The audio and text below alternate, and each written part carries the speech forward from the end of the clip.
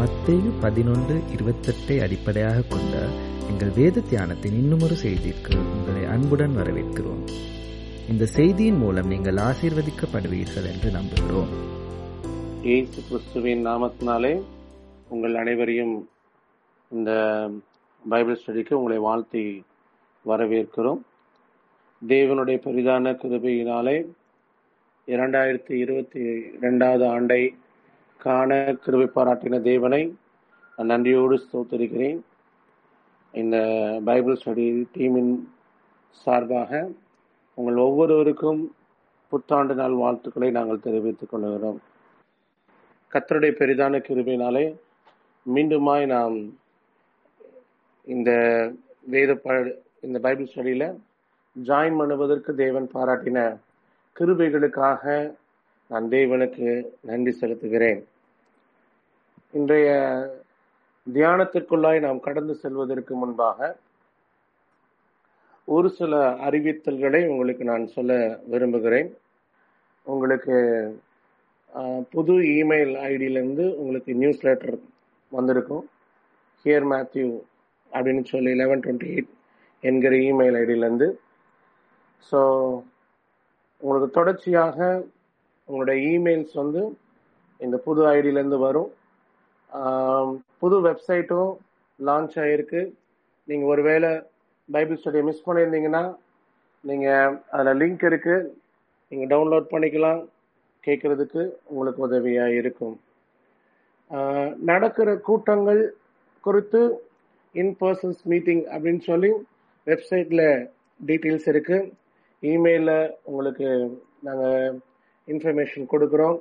ஒருவேளை எனக்கு இமெயில் மூலமாக காண்டாக்ட் பண்ண முடியாது, எனக்கு இமெயில் வாசிக்கக்கூடிய பழக்கம் இல்லை அப்படின்றவங்களுக்கு சிக்னல் ஆப் மூலமாக ஒரு குரூப் நாங்கள் ஃபார்ம் பண்ணியிருக்கோம். அதில் ஜாயின் பண்ணும்போது அந்த குரூப்பில் நியூஸ் லெட்டர்ஸும் ப்ரோக்ராம் டீட்டெயில்ஸும் நாங்கள் போஸ்ட் பண்ணுறோம். இன்னைக்கு நம்ம தியானிக்க போகிற தலைப்பு அர்ப்பணிப்பு. விசுவாசம் உருவாவதற்கு அர்ப்பணிப்பு எவ்வளவு அவசியம் என்பதை நாம் தியானிக்க போகிறோம். அதற்கு முன்பாக நம் கண்களை மூடி நாம் ஜெபிக்கலாம். அன்பும் மகா இரக்கமுள்ள பிதாவே, குமாரனாகிய இயேசு கிறிஸ்துவின் நாமத்தினாலே அருமையான மாலை வேளையிலே உம்முடைய வார்த்தைகளை தியானிக்கும்படி எங்களை அழைத்து வந்த நல்ல கிருபைகளுக்காக உமக்கு நன்றி செலுத்துகிறோம் ஐயா. வார்த்தையை அனுப்பி குணமாக்குகிற தேவனுடைய வல்லமை எங்களுக்குள்ளாய் கடந்து வரும்படியாய் ஜெபிக்கிறேன். எங்களுக்கு என்ன தேவை என்று சொல்லி அறிந்திருக்கிறீரே. உம்முடைய ஆவியும் ஜீவனுமான வார்த்தைகளினாலே எங்களை உயிர்ப்பிக்கப்படும்படியாய் கர்த்தாவை தத்தளித்து தடுமாறி கொண்டிருக்கிற எங்களுடைய ஆவி குணமாகும்படி எங்களை உம்முடைய கரத்தில் ஒப்புக் கொடுக்கிறோம் ஐயா. எங்களை நீ நினைத்தருளுவீராக, ஆசீர்வதிப்பீராக. உம்முடைய இரக்கம் தயவு எங்களுக்கு அருளப்படட்டும். இயேசு கிறிஸ்துவின் நாமத்தில் பிதாவே, ஆமென். நம்ம மத்தேயு 11வது அதிகாரம் 28வது வசனத்தை மையமாக வைத்து இதுவரைக்கும் நம்ம தியானித்துட்டு வருகிறோம். ஸோ ஒரு மனுஷனுடைய வாழ்க்கையில வருத்தம், பாரம் என்பவைகள் எதினால் உண்டாகிறது அப்படின்னு சொல்லி நம்ம தியானிச்சுட்டு வரோம். ஸோ இதுல நிறைய விஷயங்களை நம்ம கவர் பண்ணோம். 1 யோவான் 1வது அதிகாரத்துல இயேசு கிறிஸ்துவின் இரத்தத்தை சுதந்தரித்துக் கொள்ளுதல், பாவ அறிக்கை அப்படின்ற தலைப்புகளின் கீழாக சில காரியங்களை நாம் தியானித்தோம். எது உண்மையான இரத்தத்தை கொண்டு பிசாசை ஜெயித்தல் அப்படின்னு சொல்லி அநேக காரியங்களை 1 யோவான் 1வது அதிகாரத்தை மையமாய் வைத்து நம்ம தியானித்தோம். யோவான் 3வது அதிகாரம் 16வது வசனத்துல தேவன் இந்த உலகத்துல ரட்சிக்கிறதுக்கு தான் வந்திருக்காரு, ஒருவரையும் அவர் தள்ளி விடுவதற்கு வரவில்லை என்று சொல்லி யோவான் 3வது அதிகாரத்தை மையமாய் வைத்து நாம் தியானித்தோம். ஏசாயா 50வது அதிகாரத்துல அவருடைய வல்லமை, அவருடைய மகத்துவங்களை குறித்து நாம் தியானித்தோம். சோ இப்ப யோவான் 9வது அதிகாரத்தை வைத்து நம்ம தியானித்துக்கிட்டு இருக்கோம். நமக்கு யோவான் 9வது அதிகாரம் 39வது வசனத்திலிருந்து 40வது வசனம், 41வது வசனம், கடைசி 3 வசனங்களை நாம் வாசிக்க கேட்கலாம். அப்பொழுது இயேசு காணாதவர்கள் காணும்படியாகவும் காண்கிறவர்கள் குருடராகும்படியாகவும் நியாய தீர்ப்புக்கு நான் இந்த உலகத்தில் வந்தேன் என்றார். அவருடனே கூட இருந்த பரிசேயரில் சிலர் இவைகளை கேட்டபொழுது, நாங்களும் குருடரோ என்றார்கள். இயேசு அவர்களை நோக்கி, நீங்கள் குருடராய் இருந்தால் உங்களுக்கு பாவம் இராது. நீங்கள் காண்கிறோம் என்று சொல்லுகிறபடியினால் உங்கள் பாவம் நிலை நிற்கிறது என்றார். இங்க இன்னைக்கு நிறைய டைம்ல நம்மளுடைய பிரச்சனைகளுக்கு காரணம் என்ன அப்படின்னு சொன்னா, எனக்கு எல்லாம் தெரியும், எனக்கு என்ன செய்ய வேண்டும் என்று சொல்லி நான் அறிந்திருக்கிறேன் என்று நாம் சொல்லுகிற வார்த்தைகள் நம்மை அழிவுக்கு நேராக நடத்துகிறது என்பதை நாம் அறிந்து கொள்ள முடியவில்லை. அதாவது ஒரு விஷயத்துல நம்மளுடைய கவனத்தை சிதறடிப்பதற்கு, நம்மளுடைய வாழ்க்கையில தோல்வியை உண்டு பண்ணுவதற்கு காரணம் நமக்குள்ளாய் ஒரு ஆவியிலே கொடுக்கிற ஒரு பெருமை. அதாவது குருடரை அறியாத பாதையில நடத்துவேன் அப்படின்னு இயேசு கிறிஸ்து வாக்குத்தத்தம் பண்ணியிருக்கார். அது பிரச்சனை இல்லை. நீங்க எனக்கு அவிசுவாசம் இருக்கு, எனக்கு குறை இருக்கு, எனக்கு பிரச்சனை இருக்கு அப்படின்னு சொன்னீங்கன்னா, உன்னுடைய பலவீனத்துல என்னுடைய பலன் பரிபூர்ணமாய் விளங்கும் அப்படின்னு சொல்றாரு. மை கிரேஸ் இஸ் சஃபிஷியன்ட், என்னுடைய கிருபை உனக்கு போதும், அது பார்த்துக்கோ அப்படின்னு சொல்லிட்டாரு. ஆனா இதை எனக்கு எப்படி எதிர்கொள்ள வேண்டும் என்று சொல்லி எனக்கு தெரியும் அப்படின்னு சொல்லி நீங்கள் எதிர்த்து நிற்கும் பொழுது, எனக்கு தெரியும் அப்படின்னு சொன்னனால கர்த்தர் உங்களுக்கு விரோதமாக யுத்தம் பண்ணுவார். சோ இத நல்லா மனசுல வச்சுக்கோங்க. சோ இந்த செய்தியின் அடிப்படையில,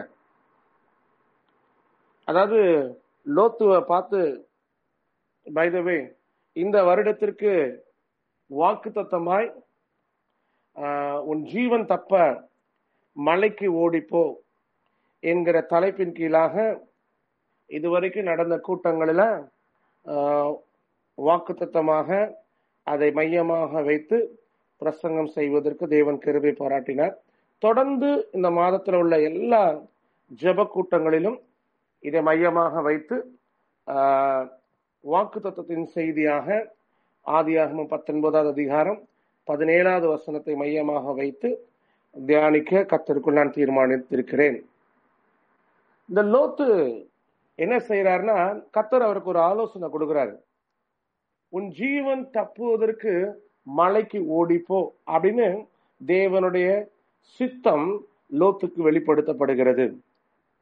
18-19 வசனங்களை வாசிக்கலாம். ஆதியாகமம் 19வது அதிகாரம் 18-19 வசனங்கள். அதற்கு லோத்து, அப்படியல்ல ஆண்டவரே, உமது கண்களில் உமது அடியனுக்கு கிருபை கிடைத்ததே. என் பிராணனை காக்க தேவரீர் எனக்கு செய்த கிருபையை பெரிதாக விளங்க பண்ணினீர். மலைக்கு ஓடி போக என்னால் முடியாது. தீங்கு என்னை தொடரும், நான் மரித்து போவேன். கவனிங்க, இந்த இடத்துல தேவனாகிய கர்த்தர் லோத்துவுக்கு கொடுத்த ஆலோசனையை எதிர்த்து நிற்கக்கூடிய ஒரு நிகழ்ச்சியை பார்க்கிறோம். இது ஏன் அப்படின்னு சொன்னா, இப்படிதான் நடக்க போகுது அப்படின்னு லோத்து காணப்படுகிறவைகளை நம்புகிறார். இதனுடைய விளைவு என்ன? லோத்துவினுடைய மனைவி உப்பு தூணாய் மாறுகிறாள். லோத்துவினுடைய 2 பிள்ளைகள், நீதிமானனுடைய 2 பிள்ளைகள் தேவனுடைய பார்வையிலே ஆகாதவர்களாக மாறுகிறார்கள். சோ எந்த விஷயத்திலையும் கர்த்தர் சொல்லுகிறவைகளை ஆம் என்றும் ஆமேன் என்றும் ஏற்றுக்கொள்வதற்கு உங்களை ஒப்பு கொடுக்கல அப்படின்னா அது உங்க வாழ்க்கையில வேதனையா இருக்கு. சில வருடங்களுக்கு முன்பாக, நான் நினைக்கிறேன் 2014-15 கர்த்தர் எனக்கு ஒரு ஆலோசனை சொன்னார். என்ன ஆலோசனை சொன்னார்னா, நீ புது ட்ரெஸ் வாங்காத, எந்த காரியத்தையும் கொண்டாடாத அப்படின்னு சொல்லி. அதனால சரி, நம்மளுக்கு நிறைய ட்ரெஸ் இருக்கு, அதனால வேண்டாம் அப்படின்னு முடிவு பண்ணிட்டு நான் வாங்கினது இல்லை. நான் நினைக்கிறேன் இந்த 7-8 வருஷத்துல கட்சிஸ் மட்டும் வாங்கியிருக்கேன்னு நினைக்கிறேன். அதை தவிர என்னுடைய அறிவுக்கு தெரிஞ்சு நான் எந்த ட்ரெஸ்ஸும் வாங்கல. இந்த புதிய வருடத்தை காண செய்ததுக்காக தேவனுக்கு நன்றி செலுத்தினேன். அப்ப நேற்று இரவுல எனக்கு ஒரு வெளிப்பாடு. இந்த வெளிப்பாடு ரொம்ப வித்தியாசமா இருந்துச்சு. 7 வருடங்களுக்கு அப்புறம் என்கிட்ட கர்த்தர் கேட்டாரு, உன்னை ஏன் இந்த 7 வருடங்கள் துணி வாங்க வேண்டாம்னு சொன்னேன் அப்படின்னு தெரியுமா அப்படின்னாரு. நீர் வழி சத்தியம் ஜீவன், அத செய்வதற்கு என்ன ஒப்பு கொடுத்திருக்கிறேன், அவ்வளவுதான். அப்ப கர்த்தர் சொன்னாரு, 1993 வருடம் உனக்கு ஒரு அழைப்பு கொடுத்தேன். அந்த அழைப்பு நீ வேண்டாம் அப்படின்னு சொல்லிட்ட. இப்ப அந்த அழைப்பை நான் மீண்டும் உனக்கு கொடுக்கிறதுக்கு உன்னை தகுதிப்படுத்தினேன். அப்ப நான் 3 காரணங்களை சொன்னேன். நான் புறா ரேஸ் விடணும், நல்லா சாப்பிடணும், சுவிசேஷ ஊழியம் செய்யணும். போதகர் ஊழியம் எனக்கு வேண்டாம், சுவிசேஷ ஊழியம் செய்யணும் அப்படின்னு சொன்னேன். இந்த தேவனுடைய ஆலோசனைக்கு எதிர்த்து நின்ற பண்பு எனக்குள்ள அழிக்கும்படியாக கர்த்தர் இந்த 7 வருடமும் என்ன நடத்தினார். என்ன நடத்தினார் அப்படின்னு சொன்னா, இன்னைக்கு நிறைய நேரத்துல இயேசு கிறிஸ்துவுக்கு கீழ்ப்படிதல் அப்படின்னா என்ன அப்படின்றது தெரியாம இருக்கு. ஏன், எதுக்கு அப்படின்னு காரணமே தெரியாம செய்யறதுக்கு பேர் தான் கீழ்ப்படிதல். கீழ்ப்படிதல் அப்படின்ற வார்த்தைக்கு அநேக இடத்துல இருந்து அநேக வியாக்கியானங்கள் கொடுக்கப்படுகிறது. அதாவது இயேசு கிறிஸ்து சொல்றதான் வழி. ஆபிரகாமை பார்த்து சொல்றாரு, உன்னுடைய மகனை பலியிடு அப்படின்னு சொல்லி. ஆபிரகாம் எதுக்கு பலியிட சொல்றாரு, பலியிடுறதுனால என்ன நன்மை, உண்மையாகவே தேவன் தான் பலியிட சொல்றாரா, வஞ்சிக்கிற ஆவியா, இதெல்லாம் கேட்கவே இல்லை. கர்த்தர் சொன்னாரு, நான் செய்யறேன், அவ்வளவுதான். சோ இன்னைக்கு நிறைய நேரத்துல இயேசு கிறிஸ்துவை கேள்வி கேட்காம விசுவாசிக்க இயலவில்லை. சோ அது ஏன் இயலல அப்படின்றத நம்ம பார்க்க போறோம். அந்த கீழ்ப்படிதலினுடைய முக்கியமான பகுதியை நம்ம தியானிக்க போகிறோம்.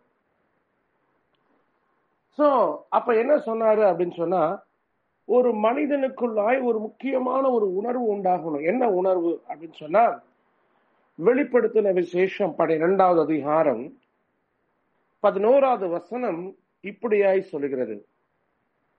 மரணம் நேரிடுகிறதா இருந்தாலும் அதற்கு தப்பும்படி தங்கள் ஜீவனையும் பாராமல் ஆட்டுக்குட்டியின் இரத்தத்தினாலும் தங்கள் சாட்சியின் வசனத்தினாலும் அவனை ஜெயித்தார்கள். இங்க ஒரு கூட்ட ஜனங்கள் பிசாசை ஜெயித்த, சர்ப்பத்தை தலையை மிதிக்கும்படி இரத்தத்தையும் வார்த்தையும் பிடித்துக் கொண்டு ஜெயித்த மக்களுடைய ஒரு கமிட்மெண்ட், ஒரு தீர்மானத்தை இங்க பார்க்கலாம். அவங்களுக்கு முக்கியம் என்னன்னா, ஜீவனை இழக்கிறதுக்கு ரெடியா இருந்தாங்க, ஆனால் விசுவாசத்தை விட்டு விடுவதற்கு அவர்களுக்கு மனசு இல்லை. அதுதான் முக்கியமான விஷயம். சோ ஒரு மனுஷனுக்கு எது முக்கியம், விசுவாசமா அல்லது ஜீவனா? இந்த கேள்விய நீங்க எவ்வளவு சீக்கிரம் அட்ரஸ் பண்றீங்களோ அது அந்த அளவுக்கு உங்களுக்கு அது நல்ல நன்மையான விஷயம்.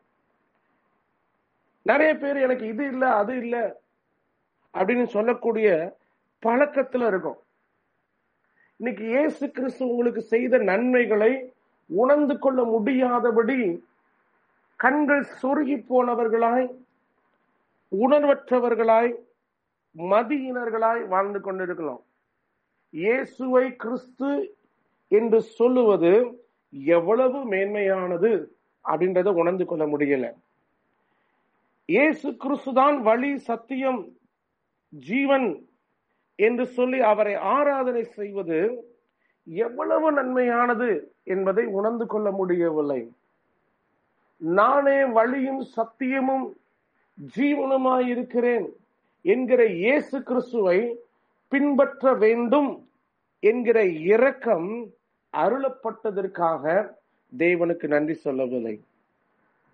ஏன் அப்படின்னு சொன்னா, இவைகள் ஒரு மனிதனுடைய வாழ்க்கையில பெரியவைகளாக, நன்மைகளாக, ஆசீர்வாதங்களாக தெரியவில்லை. சோ இந்த யோவான் 9வது அதிகாரத்துல முதல் குறிப்பை நம்ம என்ன பார்த்தோம்னா, இயேசு கிறிஸ்து ரட்சிக்க வந்தார். We have to allow Jesus Christ. இயேசு கிறிஸ்துவை நம்மளுடைய வாழ்க்கையில ரட்சிப்பதற்கு அனுமதிக்க வேண்டும். அவரை ஆராதனை செய்ய வேண்டும். அவரை ஆளுகை செய்வதற்கு, இயேசு கிறிஸ்து நம்மை ஆளுகை செய்வதற்கு நம்மை ஒப்பு கொடுக்க வேண்டும். நம்மளுடைய இருதயத்துல கிறிஸ்துவை விசுவாசிப்பதற்கு தடையாயிருக்கிற, அவரை விசுவாசிக்க முடியாதபடி வேதனையாயிருக்கிற எல்லா சிந்தனைகளும் அழிக்கப்படுவதற்கு நாம் கவனமாக இருக்க வேண்டும். இரண்டாவது குறிப்பாக, நாம் அவரை விசுவாசிக்க வேண்டும் அப்படின்ற தலைப்பின் கீழாக இதுவரைக்கும் 2 குறிப்புகளை நாம் தியானித்திருக்கிறோம். இன்றைக்கு 3வது குறிப்பை நம்ம தியானிக்க போகிறோம்.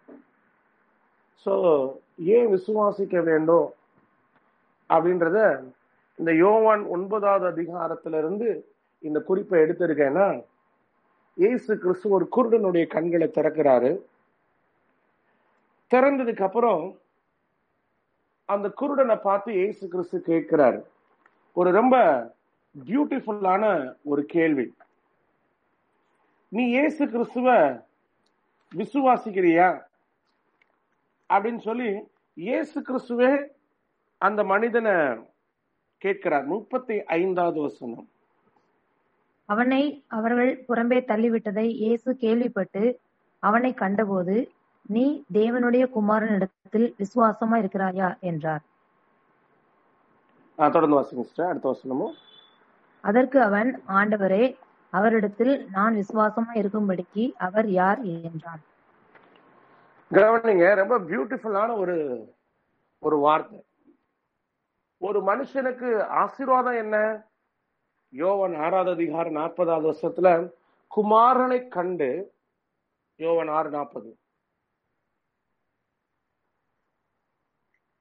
குமாரனை கண்டு அவரிடத்தில் விசுவாசமா இருக்கிறவன் எவனோ அவன் நித்திய ஜீவனை அடைவதும் நான் அவனை கடைசி நாளில் எழுப்புவதும் என்னை அனுப்பினவருடைய சித்தமாய் இருக்கிறது என்றார்.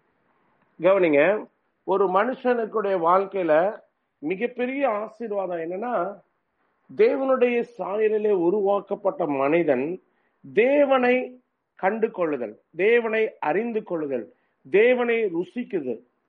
தன்னுடைய பிரச்சனைகளின் நடுவிலே, தன்னுடைய போராட்டங்களின் மத்தியிலே தேவனுடைய வல்லமைகளை ருசிப்பதற்கு ஒப்பு கொடுத்தல் மாத்திரமே ஒரு மனிதனுக்கு மிகப்பெரிய ஆசீர்வாதம். இது சங்கீதக்காரர் ரொம்ப அழகா சொல்றாரு. Though I walk through the valley of death, மரண இருளின் பள்ளத்தாக்கிலே நடந்தாலும் பொல்லாப்புக்கு பயப்படுவேன். ரீசன் என்ன? தேவரீர் என்னோடு கூட இருக்கு. தேவனோடு நடத்தல், தேவனுடைய பிரசன்னத்தை உணர்தல், தேவனை பார்க்கும்படி பிரகாசமான கண்களை பெற்றுக்கொள்ளுதல், எவ்வளவு பாக்கியமானது என்பதை அறிந்து கொள்ள முடியல. சில நேரத்துல சில பிரச்சனைகளின் மத்தியில இயேசு கிறிஸ்து என் கூட தான் நடக்கிறாரா, இயேசு கிறிஸ்து என் மேல அன்பாதான் இருக்கிறாரா அப்படின்னு அறிந்து கொள்ள முடியல. ஏன் அப்படின்னு சொன்னா அதுக்கு காரணம் இருக்கு. 1 யோவான் 2வது அதிகாரம் 9வது வசனம் முதல். 1 யோவான் 2வது அதிகாரம் 9வது வசனம் முதல். ஒளியிலே இருக்கிறேன் என்று சொல்லியும் தன் சகோதரனை பகைக்கிறவன் இதுவரைக்கும் இருளிலே இருக்கிறான். தன் சகோதரனிடத்தில் அன்பு கூறுகிறவன் ஒளியிலே நிலை கொண்டிருக்கிறான், அவனிடத்தில் இடறல் ஒன்றுமில்லை. தன் சகோதரனை பகைக்கிறவன் இருளிலே இருந்து இருளிலே நடக்கிறான். இருளானது அவன் கண்களை குருடாக்கினபடியால் தான் போகுமிடம் இன்னதென்று அறியாதிருக்கிறான். கவனிங்க, இங்க ரொம்ப அழகாக சொல்றாரு. ஒரு மனிதனுக்குள்ளாய் பகை, கசப்பு, வேதனை, தோல்வி, இந்த மாதிரி எந்த காரியமாக இருக்கும் பொழுது அவனுக்குள்ளாய் இருள் வருகிறது. இந்த இருள் உங்களுக்கு வசனத்தை பார்க்க முடியாது. வசனத்தை பார்க்க முடியாதபடி, தேவனுடைய சாயலாயிருக்கிற அந்த சுவிசேஷத்தை பார்க்க முடியாதபடி உங்களுடைய கண்களை குருடாக்குகிறது. இந்த கசப்பு வரலாம், தோல்விகள் வரலாம், வேதனைகள் வரலாம். இவைகள் உங்களுடைய இருதயத்தை ஆளுகை செய்வதற்கு நீங்கள் இடம் கொடுத்தீங்க. அதனாலதான் வசனம் சொல்லுது, யாதொரு கசப்பான வேர் உங்களுக்கு முளைத்து எழும்பாதபடி. எபேசியர்ல சொல்றாரு, கண்ணியற்ற அந்தகார கிரியைகளுக்கு உடன்படாதபடி அவைகளை எதிர்த்து நிற்க வேண்டும், கடிந்து கொள்ள வேண்டும். ஏன் வேதாகமும் அந்த கசப்பான வேர் உங்களுக்குள்ள முளைக்க கூடாதுன்னு சொல்றாரு? இந்த கசப்பான வேர் உங்களுக்குள்ளாய் நுழையும் பொழுது உங்களுடைய கண்களை குருடாக்கி உங்களுக்கு இருளை கொடுக்கும். அந்த இருள் என்ன பண்ணும்னா, தேவனுடைய சாயலாய் இருக்கிற அவருடைய வார்த்தைகளை பார்க்க முடியாதபடி கண்களை குருடாக்கி போடும். இந்த கண்கள் குருடாக்கப்பட்டதுக்கு அப்புறம் நீங்க இடறுவீங்க, தடுமாறுவீங்க. கர்த்தர் இருக்கிறத நீங்க அறிந்து கொள்ள முடியாதபடி என்ன நடக்குது, என்ன செய்யறோம், எங்க வாழ்க்கை போயிட்டு இருக்குன்னே தெரியாது. நிறைய பேர் சொல்லுவாங்க, லைஃப்ல நான் என்ன பண்ணிட்டு இருக்கேனே தெரியல பிரதர். உள்ளுக்குள்ள கசப்பு இருக்குன்னு அர்த்தம். உள்ளுக்குள்ள தோல்விகள், காயங்கள், கடந்த காலத்தினுடைய காரியங்கள் உள்ளுக்குள்ள அழுத்திட்டு இருக்குன்னு அர்த்தம். உடனே ஒரு கேள்வி கேட்கலாம், தோல்வி உங்களுக்கு வேதனையை கொடுக்காதா? உங்களுக்கு இல்ல, எல்லாருக்கும் வலிக்கும். ஆனா கேள்வி என்னன்னா, நம்ம ஒரு தீர்மானம் எடுக்கலாம். இந்த தோல்வியை குறித்து நான் சிந்திப்பது முக்கியமா, அழுகையை ஆனந்த கழிப்பாய் மாற்றுகிற இயேசு கிறிஸ்து முக்கியமா, மாறாவின் கசந்த நீரை மதுரமாய் மாற்றுகிற இயேசு கிறிஸ்து முக்கியமா, என்னுடைய இருதயத்திலே காணப்படுகிற கசப்பு முக்கியமா, மரணத்தை ஜெயமாய் விழுங்குகிற இயேசு கிறிஸ்து முக்கியமா, எனக்குள் காணப்படுகிற செத்த கிரியைகள், கனியற்ற அந்தகார கிரியைகள் முக்கியமா? அந்த தீர்மானத்தை ஒவ்வொருத்தரும் எடுக்கணும். என் லைஃப்ல சில கசப்பான அனுபவத்துக்குள்ள நடக்கும் பொழுது ஒரு தாயும் அவங்களுடைய மகளும் என்கிட்ட ஒரு கேள்வி கேட்டாங்க, எப்படி பிரதர் நீங்க இதை யோசிக்காம நீங்க உங்களை வேதனைப்படுத்துறவங்களுக்குள்ளே உதவி?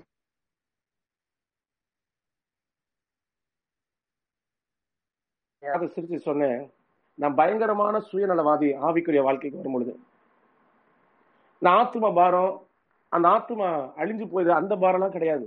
எப்படியாவது என் பாவம் மன்னிக்கப்படணும், நான் உளையான சேற்றிலிருந்து மீட்கப்பட வேண்டும், கரை திரையற்ற பரிசுத்த கன்னிகையாக என்னுடைய மணவாளனுக்கு முன்பாக இருக்க வேண்டும் என்கிறதுல நான் ரொம்ப கரிசனையா இருக்கேன். எனவே நான் மற்றவங்களுடைய பாவங்களை மன்னிக்கிறது போல என்னுடைய பாவங்கள் மன்னிக்கப்படும் அப்படின்னு வசனம் சொல்லுது. எனவே என்னுடைய பாவங்கள் மன்னிக்கப்படுவதற்காக மற்றவனுடைய பாவங்களை குறித்து நான் யோசிக்கிறது இல்லை. இன்னைக்கு நிறைய நேரத்துல வசனம் சொல்லுது. இல்ல, வசனம் எதுக்கு சொல்லுதுன்னா, உங்களுக்குள்ள அவருடைய பிரசன்னம், அவருடைய தயவு, அவருடைய இரக்கம். பிசாசு சொல்லுவான், நீ இப்படிதானே நடந்துச்சுன்னு. நல்லா வச்சுக்கோங்க, இயேசு கிறிஸ்து நடத்துற விதம் என்னன்னு சொல்லி. இன்னைக்கு நீங்க பாவியா இருக்கலாம், துரோகியா இருக்கலாம், பின்மாற்றம் அடைந்திருக்கலாம், சோர்வடைந்திருக்கலாம், எந்த விதமான கசப்பான அனுபவத்தினால நிறைந்திருக்கலாம். இன்றைக்கு நீங்கள் இயேசு கிறிஸ்துவை ஏற்றுக்கொண்டால் தேவனுடைய வார்த்தை சொல்லுது, இன்றைக்கே ரட்சணைனா நான் இயேசு கிறிஸ்துவை போல மாற வேண்டும். இயேசு கிறிஸ்துவுக்குள் இருக்கிற அன்பு எனக்குள்ளே ஊற்றப்பட வேண்டும். இயேசு கிறிஸ்துவுக்குள் இருக்கிற விசுவாசம் எனக்கு அருளப்பட வேண்டும்.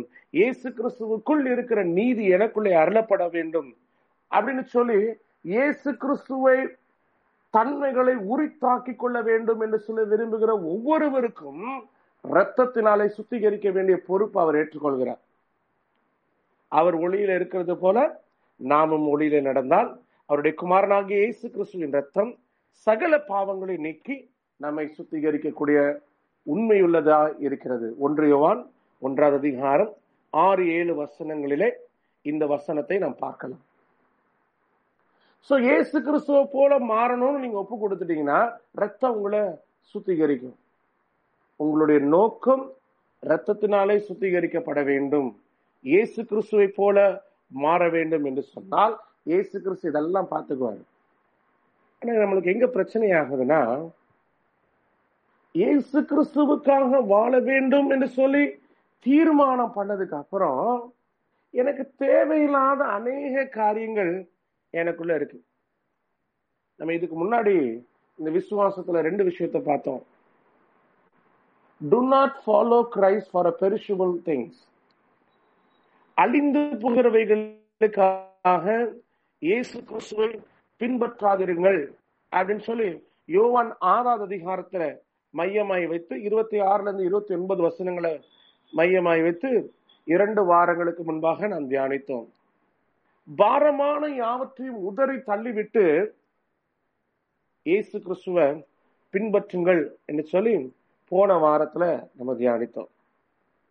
இன்னைக்கு விசுவாசம் உங்களுடைய கிரியைகளிலே வெளிப்படுத்துவதற்கு யாக்கோபு 2ஆம் அதிகாரம் 19வது வசனத்திலிருந்து 24வது வசனம் வரைக்கும் உள்ள வேத பகுதிகளை நாம் வாசிக்க கேட்கலாம்.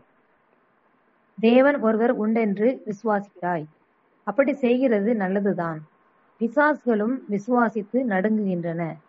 வீணான மனுஷனே, கிரியைகள் இல்லாத விசுவாசம் செத்ததென்று நீ அறிய வேண்டுமோ? நம்முடைய பிதாவாகிய ஆபிரகாம் தன் குமாரன் ஈசாக்கை பலிபீடத்தின் மேல் செலுத்தின போது கிரியைகளினாலே அல்லவோ நீதிமானாக்கப்பட்டான்.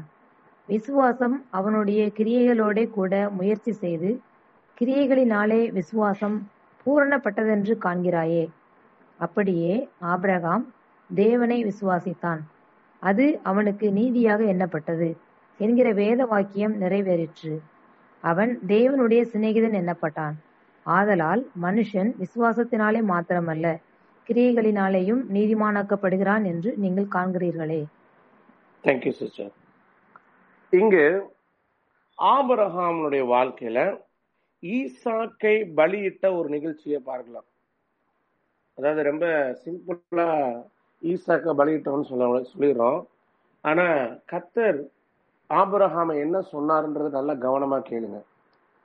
முதல்ல ஆபிரகாமுக்கு ஒன்னு சொல்றாரு, ஈசாக்கு மட்டும்தான் புள்ள, மற்ற பிள்ளைங்கள்லாம் இல்லை. ஈசாக்கு தவிர ஆபிரகாமுக்கு இஸ்மவேல் மற்றும் சில பிள்ளைகள் இருந்தாங்க. இந்த பிள்ளைங்கள் எல்லாம் ஆபிரகாம் உயிரோடு இருக்கும் பொழுது அவர்களுடைய சொத்தை பிரிச்சு கொடுத்து அவங்களை அனுப்பிச்சு வச்சுட்டார். இது தேவன் அவர்களுக்கு கொடுத்த கட்டளை. ஸோ நிறைய பிள்ளைங்க இருந்தாங்க, எல்லா புண்ணத்தையும் அனுப்பி விட்டுட்டார். அதனாலதான் இயேசு கிறிஸ்து அநேக நேரத்துல இது தேவையில்லை இது தேவையில்லை அப்படின்னு விட்டுட்டு வர சொல்லுவார். இதை நீங்க வேதத்துல அடிக்கடி பார்க்கலாம். நான் உனக்கு காட்டுகிற தேசத்துக்கு போ, உனக்கு உண்டான எல்லாவற்றையும் விட்டு தரித்திரருக்கு கொடு. சோ ரட்சிக்கப்படுவதற்கு சில காரியங்களை நாம் விட வேண்டும். இது கொஞ்சம் கஷ்டமான விஷயம். ஏன் விடணும் அப்படின்றத புரிந்து கொள்ளணும். நீங்க சங்கீதம் 91ல ஒரு ஜெபம் நம்ம ஏறெடுப்போம். வேடனுடைய கண்ணிக்கும் பாலாக்கும் கொள்ளை நோக்கும். இன்னைக்கு நிறைய நேரத்துல வேடனுடைய கண்ணி என்ன அப்படின்றத புரிந்து கொள்ள மாட்டேன்றோம். தீமோத்தேயுக்கு எழுதின நிருபத்துல பவுல் சொல்றாரு, 2 தீமோத்தேயு 2வது அதிகாரம் 4வது வசனம், தண்டில் சேவகம் பண்ணுகிற எவனும் தன்னை சேவகம் எழுதி கொண்டவனுக்கு ஏற்றவனாய் இருக்கும்படி பிழைப்புக்கு அடுத்த அலுவல்களில் சிக்கிக் கொள்ள மாட்டான். பிழைப்புக்கு அடுத்த அலுவல்கள் அது ஒரு கண்ணி. அதாவது பிசாசு தந்திரமா சில காரியங்களை சொல்லுவான். இந்த நியூ இயர்க்குள்ள நான் கடந்து வர்றதுக்கு முன்னாடி பிசாசு எனக்கு 2 விஷயத்த சொல்லுச்சு. எனக்கு அது கொஞ்சம் தடுமாற்றத்தை கொடுத்துச்சு. அப்ப கர்த்தருடைய ஆவியானவர் எனக்கு உதவி செய்தனால அந்த பிசாசின் சத்தத்தை எதிர்த்து நிற்க முடிஞ்சிச்சு. அந்த பிசாசு சொல்லுச்சு, நீ ஜெபம் பண்ண ஆரம்பிச்சோடனே நான் எரிய ஆரம்பிச்சுட்டேன், நீ யாருன்னு எனக்கு தெரியும், உனக்கு குடும்பத்தெல்லாம் நான் பறிச்சேன், ஆனாலும் நீ இயேசு கிறிஸ்துவ உயிரோடு முழுமையா பிடிச்சுக்கிட்ட அப்படின்னுச்சு.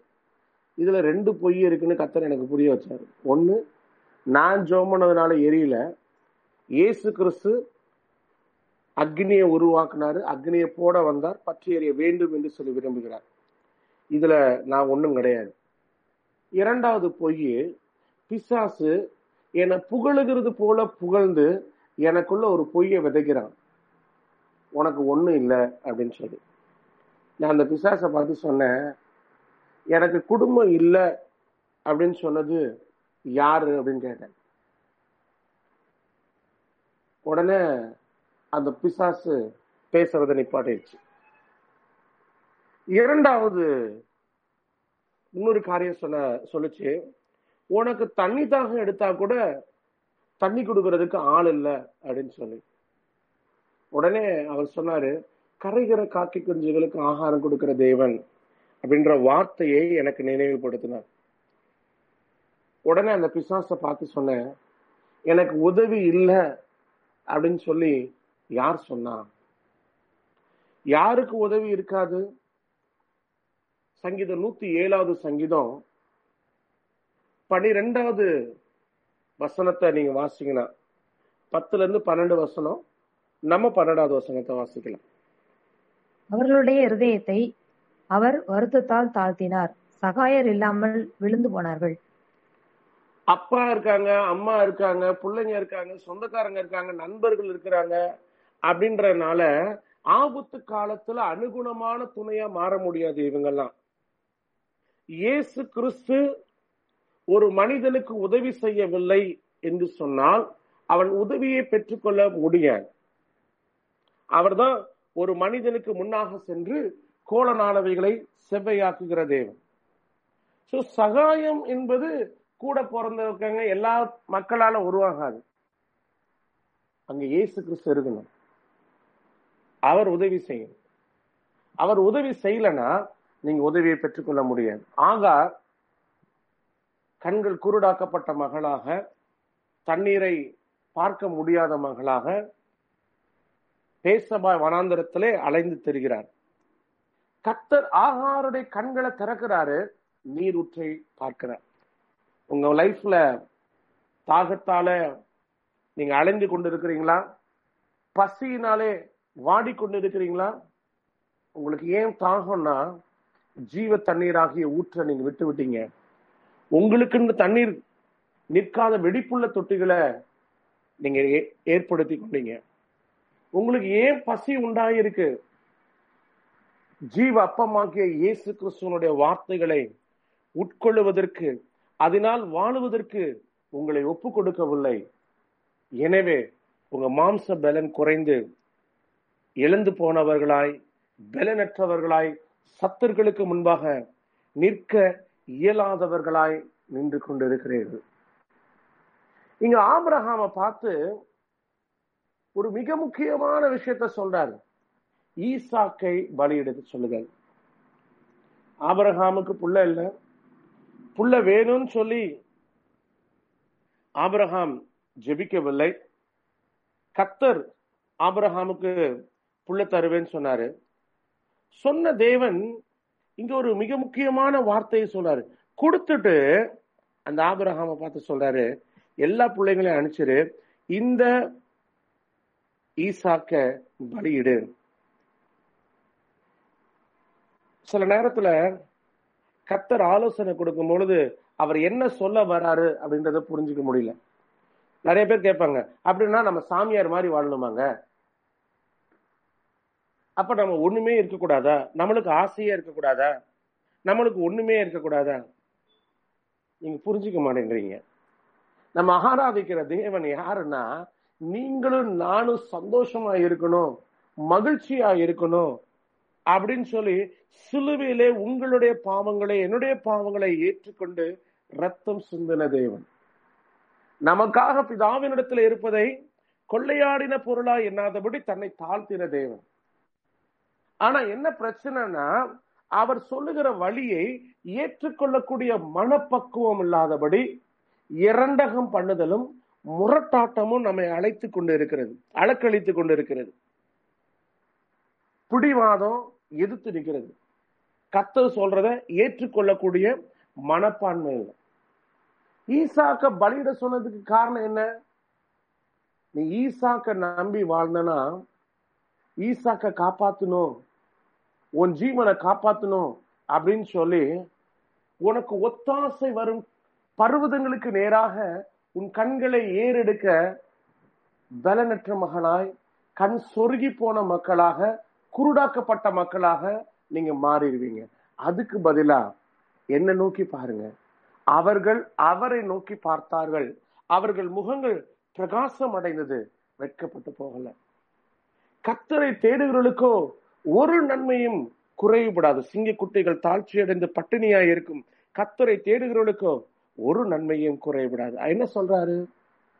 எது முக்கியம்? You have to prioritise. நீங்க சொல்லணும், இதுதான் முக்கியம், தேவையானது ஒண்ணு, என்னை விட்டு எடுபடாத நல்ல பங்கு, எனக்கு உயிர் முக்கியம் இல்லைங்க. ரெண்டாவது அவ்வளவு, அந்த கமிட்மெண்ட். இயேசு கிறிஸ்து என்ன சொல்றாரோ அதுதான் முக்கியம்.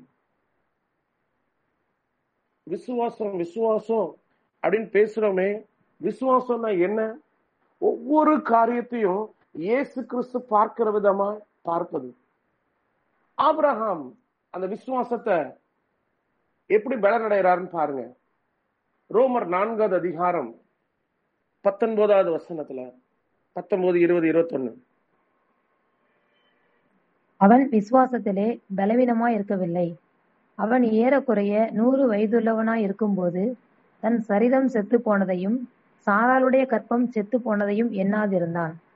தேவனுடைய வாக்கு தத்தத்தை குறித்து அவன் அவிசுவாசமாய் சந்தேகப்படாமல், தேவன் வாக்கு தத்தம் பண்ணினதை நிறைவேற்ற வல்லவராய் இருக்கிறார் என்று முழு நிச்சயமாய் நம்பி தேவனை மகிமைப்படுத்தி விசுவாசத்தில் வல்லவன் ஆனான். கவனிங்க, நல்லா கவனிங்க. இதுல ஒவ்வொரு எழுத்தும், பவுல் எழுதுற ஒவ்வொரு வார்த்தையும் மிக முக்கியமான வார்த்தைகள். முதலாவது வார்த்தை சொல்றான், he was fully convinced. 21வது வசனத்துல he was fully convinced. தேவன் வாக்கு தத்தம் பண்ணினதை நிறைவேற்ற வல்லவராய் இருக்கிறார் என்று முழு நிச்சயமாய் நம்புறார். கொஞ்சம் கூட அவனுக்கு சந்தேகம் இல்ல. கவனிங்க, இந்த சந்தேகம் எப்படி வருது? ஆபிரகாம் புள்ள பெற முடியுமா முடியாதா அப்படின்றது மற்றவங்களுக்கு தெரியுதா இல்லையா? ஆபிரகாமுக்கு நல்லா தெரியும். ஏன்னா அவன் சரீரம் செத்து போயிருக்கு. தான் சரீரம் சொல்லுவதை கூட கேட்கல. அவனுடைய சரீரம் செத்து போச்சுன்னு சொல்றதை கேட்க மாட்டேன், இயேசுக்கு தேவனாகிய கர்த்தர் சொல்றதான் கேட்பேன். அதுதான் முழு நிச்சயத்துக்கு அடையாளம். உங்க சரீரம் சொல்றது, உங்க கண்களினால காணப்படுகிறவைகள், சயின்ஸ் எவிடென்டா இருக்கு, இதுதான் உண்மை, இதுதான் சத்தியம் இல்ல. நான் காலை வச்சா யோர்தான் பின்னிட்டு போகும். செங்கடலை 2ஆக பிளந்த தேவன், லாசருவை உயிரோடு எழுப்பின தேவன், சூரியனை 10 பாக பின்னிட்டு திரும்ப பண்ணின தேவன் இன்னைக்கு ஜீவனோட இருக்கார். அவருடைய வார்த்தை தான் முக்கியம். என் சரீரத்துல இருக்கிற பலவீனத்தை நான் பார்க்க மாட்டேன். He refused to see the weakness in his body, the evidence which is given through his body. அவனுடைய சரீரம் கொடுத்த சாட்சிகளை நம்ப மறுக்கிறான். அவனுடைய சரீரத்துல அவனை மீண்டும் மீண்டும் ஞாபகப்படுத்துகிற அந்த சாத்தானுடைய தூதனை அவன் எதிர்த்து நிற்கிறான். வார்த்தை தான் உண்மை. இதுல இன்னொரு வார்த்தைய இங்க பவுல் பயன்படுத்துறாரு.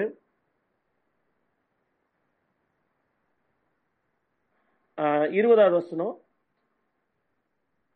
தேவனுடைய வாக்கு தத்தத்தை குறித்து அவன் அவிசுவாசமாய் சந்தேகப்படாமல் தேவன் வாக்கு தத்தம் பண்ணினதை நிறைவேற்ற வல்லவராய் இருக்கிறார் என்று முழு நிச்சயமாய் நம்பி தேவனை மகிமைப்படுத்தி, கவனிங்க, தேவனை மகிமைப்படுத்தி என்ன சொல்றாரு? சரீரத்துல அப்ப சரீரம் செத்து போச்சுன்னு அவன் சரீரம் சொல்லும் பொழுதுதான் தேவனை மகிமைப்படுத்துகிறான். ஆபிரகாம் என்ன மகிமைப்படுத்துற? என் செத்து போன சரீரத்தை விட வாக்குத்தத்தம் பெருசு. இன்னைக்கு நிறைய நேரத்துல இந்த தேவனை மகிமைப்படுத்தக்கூடிய பண்பு நமக்குள் உருவாகாததுனால விசுவாசம் வளர மாட்டேங்குது, காக்கப்பட மாட்டேங்குது. விசுவாசத்திலே வல்லவர்களாய் மாற முடியவில்லை. விசுவாசத்தின் கிரியைகளை நாம் வெளிப்படுத்த முடியவில்லை. மார்க் 16வது அதிகாரத்துல ரொம்ப சிம்பிளா ஒரு ஸ்டேட்மெண்ட் சொல்றாரு. மூழ்கி ஞானஸ்தானம் பெற்றவங்க 16 விசுவாசம் உள்ளவனாகி ஞானஸ்நானம் பெற்றவன் ரட்சிக்கப்படுவான். ரொம்ப சிம்பிளான ஒரு ஸ்டேட்மெண்ட். விசுவாசம், ஞானஸ்தானம், ரட்சிப்பு. அப்புறம் தான் சொல்றாரு விசுவாசம்னா என்னன்னு சொல்றாரு.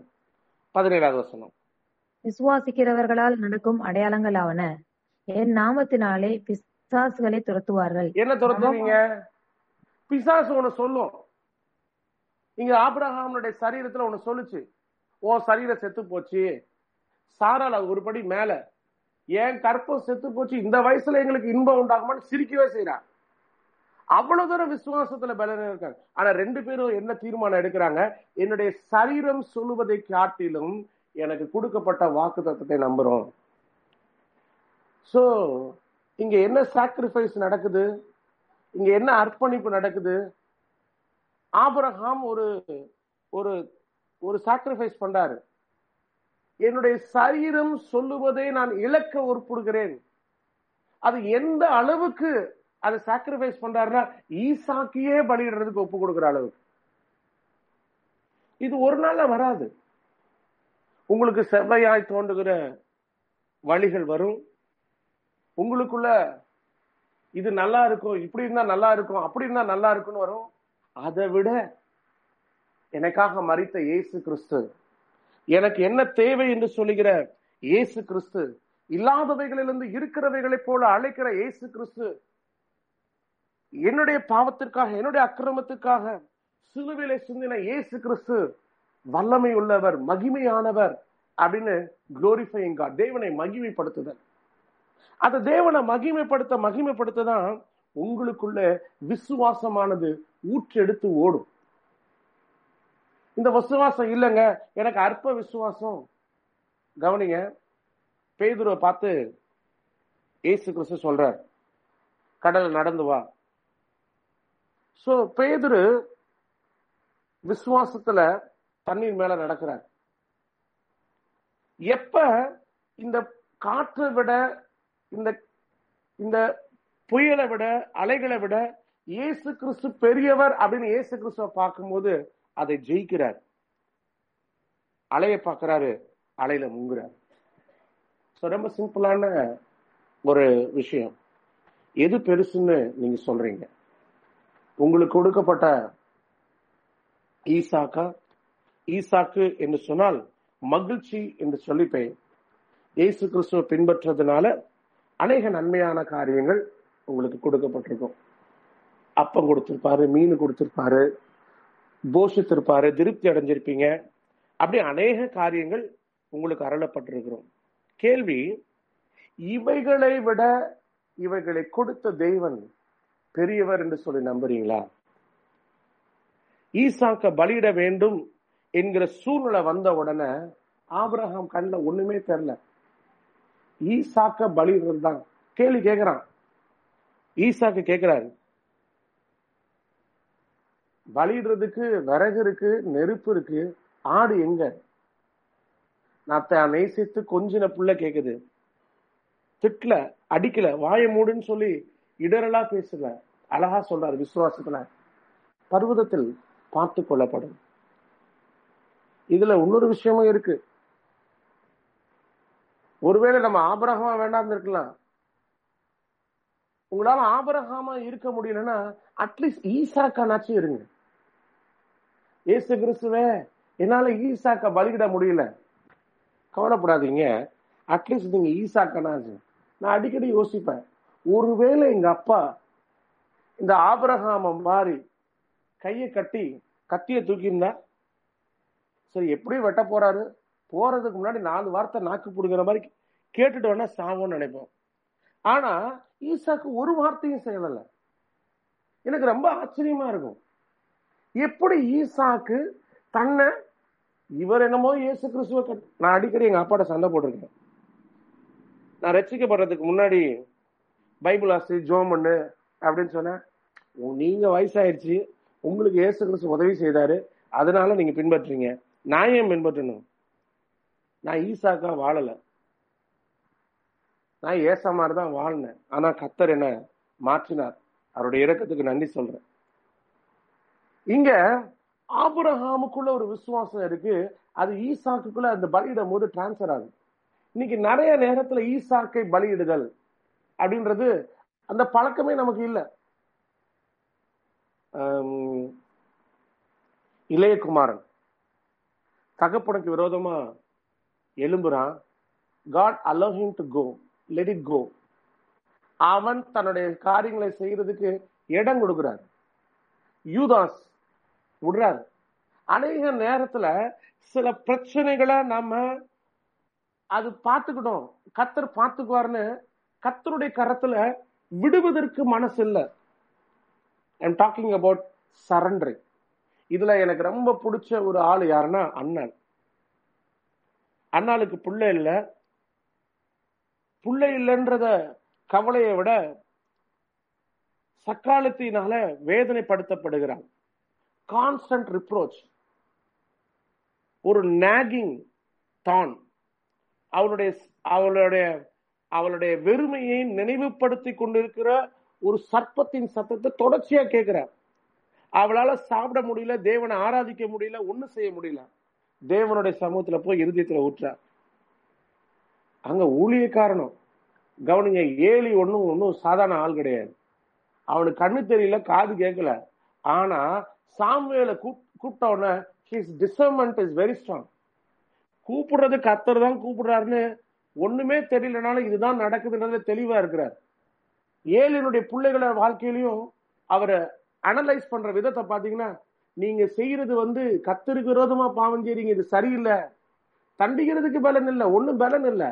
ஆனா அவருடைய டிசர்ன்மெண்ட், தேவனுடைய ஆலயத்துல, தேவனுடைய பிரசன்னத்துல, தேவனுடைய வழிகளில நடந்து நடந்து நடந்து காரியங்களை நிதானிக்கக்கூடிய அந்த திறன் அவருக்குள்ள ஸ்ட்ராங்கா இருக்கு.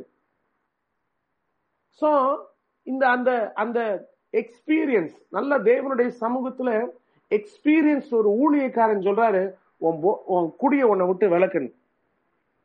கவனிங்க, எல்லாமே அண்ணாளுக்கு அகைன்ஸ்டா இருக்கு. குடும்பத்துல இல்ல, புள்ள இல்ல, ஹஸ்பண்டால ரிப்ரோச்ல இருந்து காப்பாற்ற முடியல.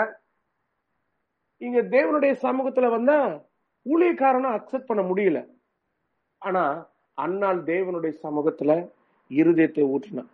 எனக்கு அதுல பிடிச்ச விஷயம், இந்த வேலையை நம்ம எல்லாம் செஞ்சிருவோம். இருதயத்தை ஊற்றினதுக்கு அப்புறம் அண்ணாள் ஒரு டிசிஷன், ஒரு தீர்மானத்தை எடுக்கிறாள். அப்புறம் அவர் துக்கமுகமாய் இருக்கவில்லை. சோ இதுதான் ஈசாக்க பலியிடுறது. உங்களுக்குள்ள காயம் இருக்கலாம், உங்களுக்குள்ள கசப்பான அனுபவங்கள் இருக்கலாம், வேதனையான காரியங்கள் இருக்கலாம். விசுவாசம் உங்களுக்குள்ள உருவாக வேண்டும் என்று சொன்னால், உங்களுக்கு ரொம்ப பிரியமா இருக்கிற கசப்புகள், உங்களுக்கு ரொம்ப வேதனையா இருக்கிற கசப்புகள் மறக்கப்பட வேண்டும். You have to allow them to leave you. It has to be let it go. அது மறக்கப்பட வேண்டும்.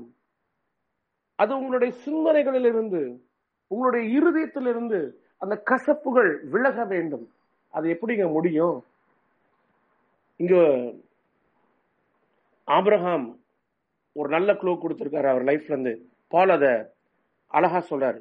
20வது வசனம், 4வது அதிகாரம் 20வது வசனம். தேவனுடைய வாக்கு தத்தத்தை குறித்து அவன் அவிசுவாசமாய் சந்தேகப்படாமல், தேவன் வாக்கு தத்தம் பண்ணினதை நிறைவேற்ற வல்லவராய் இருக்கிறார் என்று முழு நிச்சயமாய் நம்பி தேவனை மகிமைப்படுத்தி விசுவாசத்தில் வல்லவனானான். தேவனை மகிமைப்படுத்துதல். பிசாசு சொல்லுவான், உன்னால பாஸ் பண்ண முடியாது, உன்னால செய்ய முடியாது. அப்ப சொல்லுங்க, உங்களை விட உங்களுடைய பலவீனத்தை விட தேவனுடைய வல்லமை பெருசு அப்படின்னு சொல்லு. ரீசெண்டா பிசாசு ஒரு அழகான அக்யூசேஷனை சொல்லுச்சு. I am really thankful for that accusation. அப்ப பிசாசு சொல்லுச்சு, நீ பயப்பட தானே செய்யற, நீ கவலைப்பட தானே செய்யற, நீ புலம்ப தானே செய்யற அப்படின்னு. உடனே இயேசு கிறிஸ்துவே, நான் இதெல்லாம் உங்களுடைய சமூகத்துல சரண்டர் பண்றேன், ஆனாலும் இதெல்லாம் எனக்குள்ள இருக்க தானே செய்யுது அப்படின்னு. அப்பதான் அவர் ஒரு முக்கியமான விஷயத்த சொன்னார். பவுல் தன்னுடைய சரீரத்துல இருக்கிற பலவீனம் தன்னை விட்டு நீங்கும்படி ஜெபம் பண்ணாரு. நான் கிருபை போதுன்னு சொன்னேன். கிருபை போதுன்னு சொன்ன உடனே அவன் பலவீனம் அவனை விட்டு வெளியிருச்சா? அவன் பலவீனமா தான் இருக்கிறான். ஆனா பலவீனமா இருக்கும் பொழுது பலன் உள்ளவனாய் மாறுகிறது அவன் கண்கள் காணுது. இன்னைக்கு பிசாசு சொல்லுவான், இங்க பாரு, நீ இயேசு கிறிஸ்துவை ஒப்பு கொடுத்துட்ட, ரத்தத்தை நம்ப ஒப்பு கொடுத்துட்ட, திருப்பி அந்த பாவம் இருக்கதான் செய்யுங்க, அது எங்கேயும் போகாது. ஆனா பிரச்சனை என்னன்னா, அந்த பாவம் இன்ஆக்டிவ் ஆயிரும். அது செயல்படக்கூடிய வல்லமை. அதனாலதான் கொலோசியர் 2வது அதிகாரத்துல பாக்குறான், அதிகாரங்களையும் துரைத்தனங்களையும் முறிந்து கொண்டு வெளியரங்க கோலமாக்கி சிலுவையிலே வெற்றி சிறந்தார். அதனுடைய ஆளுமை, அதிகாரங்கள், அவருடைய வல்லமைகளை உறிந்து கொள்வார். பாவம் உங்கள் மேல பலன் கொள்ள முடியாது, உங்களை ஜெயிக்க முடியாது, உங்களுக்கு விரோதமா யுத்தம் செய்ய முடியாது. அப்படின்னா என்ன அர்த்தம்? இத புரிய வைக்கிறதுக்காக இந்த உதாரணம் சொல்றேன், இதை நடைமுறைப்படுத்தாதீங்க. ஒருத்தவங்களுக்குள்ள சாராயம் உள்ள போயிடுச்சுன்னா அதுக்கப்புறம் நீங்க டீசெண்டா இருக்க முடியாது. சாராயம் என்ன சொல்லுதோ அதன்படிதான் இருப்பீங்க. அதே மாதிரிதான் அது தேவனுடைய வல்லமை, தேவனுடைய அன்பு, தேவனுடைய பிரசன்னம். சவுல தேவனுடைய பிரசன்னம் நிரப்புது. ஆனா அவன் பிசாசு பிடிச்சவனா, தேவனுடைய வார்த்தைகளுக்கு கீழ்ப்படியாதவனா? அப்படில வஸ்திரம் இல்லாம சாமுவேலுக்கு முன்னாடி தீர்க்க தரிசனம் சொல்லிக்கிட்டு இருக்கான். ஏன்? அங்க மாற்றம் உண்டாகுது. புதிய ஏற்பாட்டுல பால் எழுதுற, கர்த்தருடைய ஆவி எங்கேயும் அங்கு விடுதலை உண்டு. அப்படின்னா என்ன அர்த்தம்? உங்களுடைய பலவீனத்தை விட இயேசு கிறிஸ்துவனுடைய வல்லமை, என்னை நீதிமானாக்குகிறவர், என்னை பரிசுத்தப்படுத்துகிற கர்த்தர், என்னை புதிதாக்குகிறவர், பழையவைகள் எல்லாம் ஒழிந்தன, எல்லாம் புதிதாயின என்று சொல்லுகிற, நானே உன்னை பரிசுத்தப்படுத்துகிற கர்த்தர் என்று சொன்னவர். என்னுடைய உபதேசத்தை கேட்டீங்க, அதனால சுத்திகரிக்கப்பட்டிருக்கீங்கன்னு சொன்னார். அவரை நம்பும் பொழுது, அவருடைய வல்லமை நம்பும் பொழுது, அதை மகிமைப்படுத்தும் பொழுது, என்னுடைய பலவீனத்தோட, என்னுடைய கசப்பை விட, என்னுடைய காயங்களை விட, என்னுடைய கசப்பான அனுபவங்களோட, என்னுடைய கடந்த காலத்தை விட புதிதாக்கக்கூடிய இயேசு கிறிஸ்துவினுடைய வல்லமை பெருசுன்னு சொல்லும் பொழுது, உங்களுக்குள்ளாய் விசுவாசம் உருவாக்கக்கூடிய பொறுப்பை, வளர்க்கக்கூடிய பொறுப்பை, விசுவாசத்தின் ஆவியை உங்களுக்குள்ளாய் ஊற்றி தேவன் பார்க்கிற விதமாய் பார்க்கக்கூடிய அந்த பொறுப்பை அவர் ஏற்றுக்கொள்கிறார். தேவனுடைய சமூகத்துல, இயேசு கிறிஸ்துவே, இந்த விசுவாசம் எனக்குள் உருவாகுவதற்கு, எனக்குள் காணப்படுகிற கனியற்ற அந்தகார கிரியைகள் அழிக்கப்பட ஒப்பு கொடுக்கிறேன். பழையவைகள் எல்லாம் அழிந்தன, எனக்கு இறங்கும் என்று சொல்லி அவருடைய சமூகத்துல நம்ம அர்ப்பணிக்கலாமா? தந்தை என்னை இந்த நேரமே என்று சொல்லி அதனுடைய ஒரு கவியை நாம் பாடி நம்ம தேவனுடைய சமூகத்திலே நம்மை அர்ப்பணிக்க போகிறோம். இயேசு கிறிஸ்துவே, என்னை உம்முடைய கரத்தில் ஒப்புக் கொடுக்கிறேன். என்னை முற்றிலுமாய் மாற்றும்படியாய் உமக்காக, உம்மை கொண்டு, உமக்குள் நான் வாழும்படி என்னை உம்முடைய கரத்தில் ஒப்புக் கொடுக்கிறேன். இயேசு கிறிஸ்துவே, இருதயத்தின் ஆழத்திலிருந்து உண்மையா சொல்லுங்க, உங்களுக்காக அவர் சிலுவையிலே அறையப்பட ஒப்பு கொடுத்தார். எல்லாவற்றின் நஷ்டமும் குப்பையுமாய் எண்ணுவதற்கு என்னால முடியல. எனக்கு இறங்கு இயேசு கிறிஸ்துவே.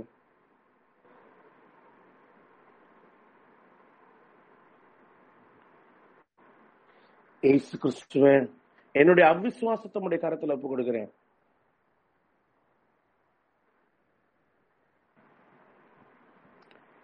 தந்தேன் என்னை இயேசுவே, இந்த நேர மேவுமாக்கே உந்தனுக்கே ஊழியம் செய்ய தந்தேன் என்னை தாங்கியருளும். தந்தேன் என்னை இயேசுவே, இந்த நேரம் மேவுமாக்கு உலகோர் என்னை நேருக்கி பலமாயுத்தம் செய்திடினும் நலமாய் சர்வ ஆயுதம் பூண்டு நானில் நாதாவெல்லுவேன். தந்தேன் என்னை இயேசுவே, இந்த நேரம் மேவுமாக்கே. இயேசு கிறிஸ்துவே, இந்த நேரத்துல எனக்குள்ளே காணப்படுகிற அவிசுவாசங்கள், கனியற்ற அந்தகார கிரியைகள், உலகத்தின் கவலைகள் அழிக்கப்படும்படி என்னை உம்முடைய கரத்தில் ஒப்பு கொடுக்கிறேன் ஐயா. உலகத்துக்கு ஒத்த வேஷம் தெரியாதபடி வேறு பிரிக்கப்பட்ட மகனாக இருளில் இடர்ந்து கிடைக்கிற ஒரு மகனாய் மகளாய் மாறாதபடி வெளிச்சத்தின் பிள்ளையாய் மாறும்படி எனக்குள் உம்முடைய வெளிச்சம் உருவாகும்படி குயவன் கையிலே களிமண்ணை போல என்னை உம்முடைய கரத்தில் ஒப்புக் கொடுக்கிறேன். என்னை ஏற்றுக்கொள்ளும், என்னை நடத்தும். இயேசு கிறிஸ்துவின் நாமத்தில் ஜெபிக்கிறேன். ஜெபம் கேளும் நல்ல பிதாவே. எங்களுடன் இணைந்து கொண்டதற்காக உங்களுக்கு நன்றி செலுத்துகிறோம். இயேசு கிறிஸ்து உங்களை ஆசீர்வதிப்பாராக.